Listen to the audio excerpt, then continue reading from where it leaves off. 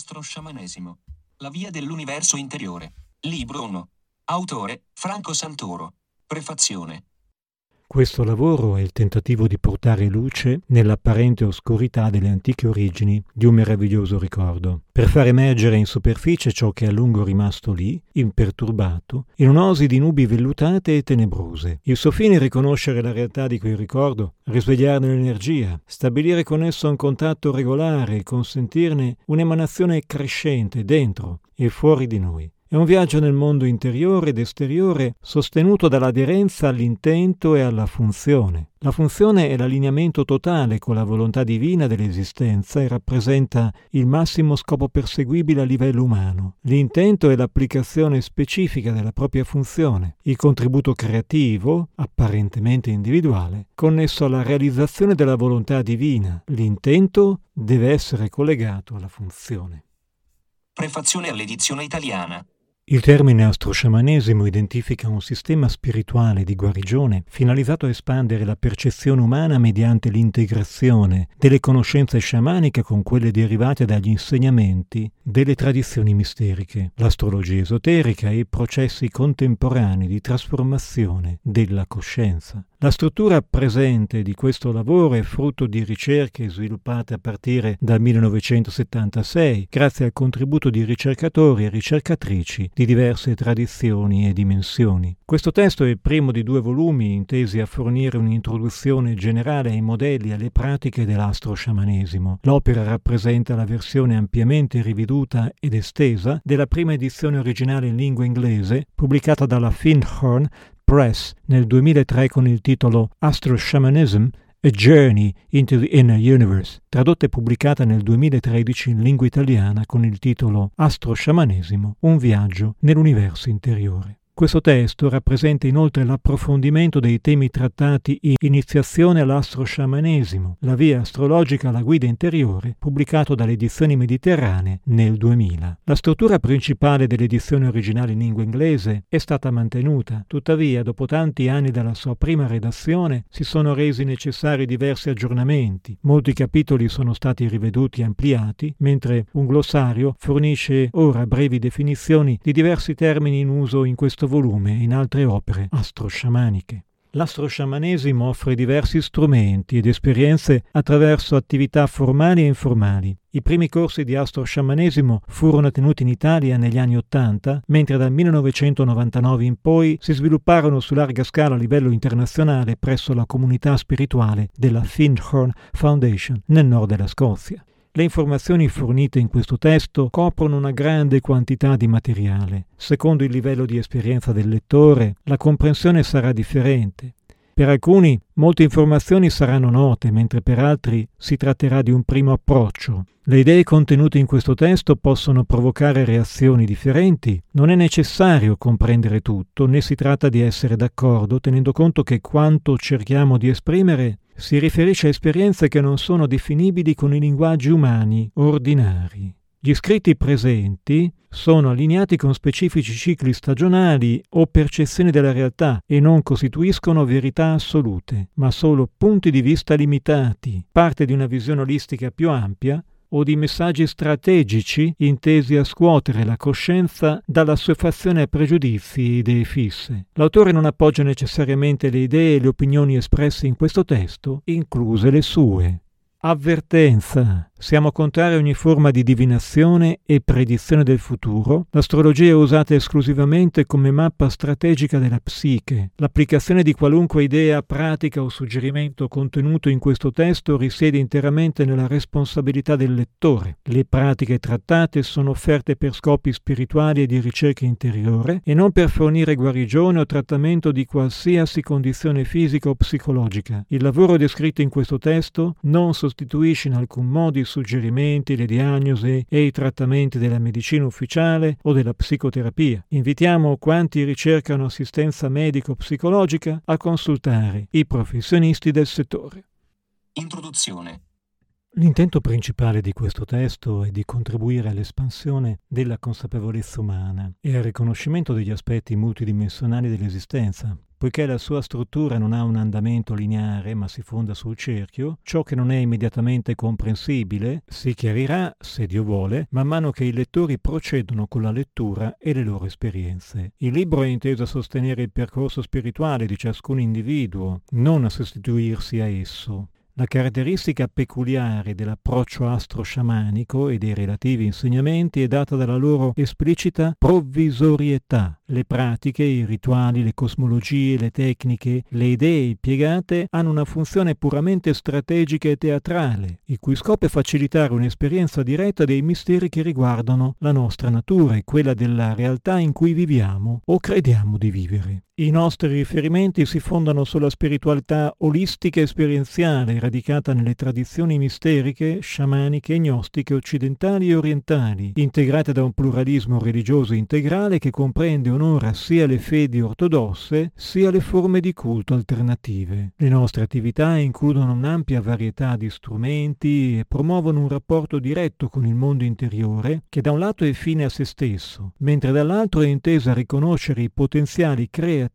e a sviluppare i propri talenti nella realtà esteriore. L'aspetto esperienziale è il tratto più importante dell'astrosciamanesimo. Esso si fonda sulla consapevolezza che, come dice un corso in miracoli, una teologia universale è impossibile, ma un'esperienza universale è non solo possibile, ma necessaria. Ciò che conta a questo riguardo è un rapporto diretto con la ricerca interiore e la spiritualità, intesa a evidenziarne l'essenza al di là delle sue espressioni formali e dottrinali. In questo contesto, tuttavia, dogmi e tradizioni seguitano a essere da noi considerate, onorate e apprezzate per il mistero dell'essenza che hanno il compito di preservare sul piano della realtà visibile, pur negli inevitabili limiti di questa collocazione. Altri elementi distintivi del lavoro astrosciamanico sono la sua natura olistica e multidimensionale. La spiritualità olistica si fonda sulla consapevolezza che ogni aspetto della vita è intimamente connesso e parte dello stesso tutto. Secondo una prospettiva olistica, non esiste separazione. Per comprendere noi stessi e il mondo circostante occorre riconoscere la più ampia realtà in cui esistiamo. A questo scopo l'astrosciamanesimo impiega il cerchio astrologico o sacrocerchio come struttura strategica per rapportarsi con ogni aspetto dell'esistenza, inclusi anche quelli più in ombra. Questo sistema permette un processo d'apprendimento circolare che si riferisce sia ai cicli ordinari del pianeta sia a quelli più sottili dell'anima. Ogni lezione è ripetuta in maniere differenti e da distinte prospettive fino a quando non è pienamente appresa. Quando ciò accade, ecco che avviene il passaggio a un nuovo livello di percezione. Il cerchio cessa di ruotare lungo la stessa circonferenza e si apre al movimento a spirale per iniziare un nuovo ciclo di trasformazione. L'aspetto multidimensionale è un elemento chiave dell'astrosciamanesimo, insito nella sua stessa natura olistica. Esso parte dal presupposto che esistano realtà e dimensioni parallele oltre a quella che comunemente identifichiamo come la nostra unica realtà. Secondo una prospettiva multidimensionale esistiamo simultaneamente in tanti universi paralleli e in ognuno possediamo caratteristiche diverse. La consapevolezza multidimensionale è stata comune a tanti sciamani, mistici e ricercatori spirituali di ogni cultura sin dai tempi più remoti ed è oggi divenuta caratteristica prevalente dei recenti sviluppi in campo scientifico. Nell'astrosciamanesimo il recupero della consapevolezza multidimensionale procede attraverso il riconoscimento e la gestione sistematica degli stati di coscienza alternativi alla percezione fisica e la loro integrazione con quest'ultima. A questo scopo sono definite specifiche aree e modalità strategiche di espressione, tra cui il piano interiore dell'immaginazione e dell'esperienza sciamanica, tra parentesi realtà superna, chiusa parentesi, quello esteriore dell'espressione rituale teatrale, tra parentesi realtà ieratica, chiusa parentesi, insieme alla sfera più propriamente ordinaria e consensuale, tra parentesi realtà omologata, chiusa parentesi. Area rilevante del lavoro astrosciamanico riguarda l'opera di rilascio della percezione umana separata e la funzione del perdono. Lo sciamanesimo e l'astrologia, nelle loro espressioni più genuine, perseguono fondamentalmente questo intento, insieme ad altri sentieri di conoscenza, come le antiche tradizioni misteriche e gnostiche e i recenti insegnamenti di un corso in miracoli, a cui in particolare ci richiameremo. Un altro aspetto significativo è rappresentato da una trasposizione, in chiave mitica e strategica, dei modelli precedenti, denominata epica del Sacro Cono. Essa comprende una serie di informazioni, nella forma di messaggi, visioni, rituali e pratiche, derivate dal lavoro con uno specifico lignaggio che rappresenta la tradizione di riferimento originaria dell'astrosciamanesimo. Da questo ceppo derivano la maggior parte delle informazioni sulla cosmologia astrosciamanica, il sistema degli stati handoriani e l'operatività rituale del Sacro Cono. L'immagine del cono è partecipe di quella del cerchio e del triangolo e descrive un movimento circolare a spirale che, partendo da un punto d'emanazione originaria, si sviluppa creativamente all'infinito. Essa rappresenta il processo di demanifestazione progressiva dell'universo, il movimento ascensionale della materia verso la realtà dello spirito, l'abbandono dell'illusione della separazione generata dall'ego e il ritorno alla percezione dell'unità. Questo passaggio non avviene fuggendo o trascendendo la dimensione terrena, bensì impiegando quest'ultima come uno strumento didattico finalizzato alla realizzazione del proprio autentico intento nel corrente piano esistenziale. Il presente testo è un atto di omaggio a questa visione. Le idee trattate in questo libro potrebbero sembrare strane, scontate, ingenue, stupefacenti, rivelatrici, affascinanti, efficaci, ispiratrici, inutili, complesse e perfino ambigue o contraddittorie. Non è affatto necessario essere d'accordo, per cui il lettore è invitato a considerare solo ciò che è fonte di ispirazione e a mettere da parte tutto il resto. La lettura non deve necessariamente essere lineare, per cui è possibile passare liberamente da un capitolo o paragrafo all'altro senza soluzione di continuità, o anche leggere l'intero testo al contrario, se questo risulta più congeniale. Ciò che cerchiamo di esprimere si riferisce a esperienze che non sono definibili mediante i linguaggi umani ordinari.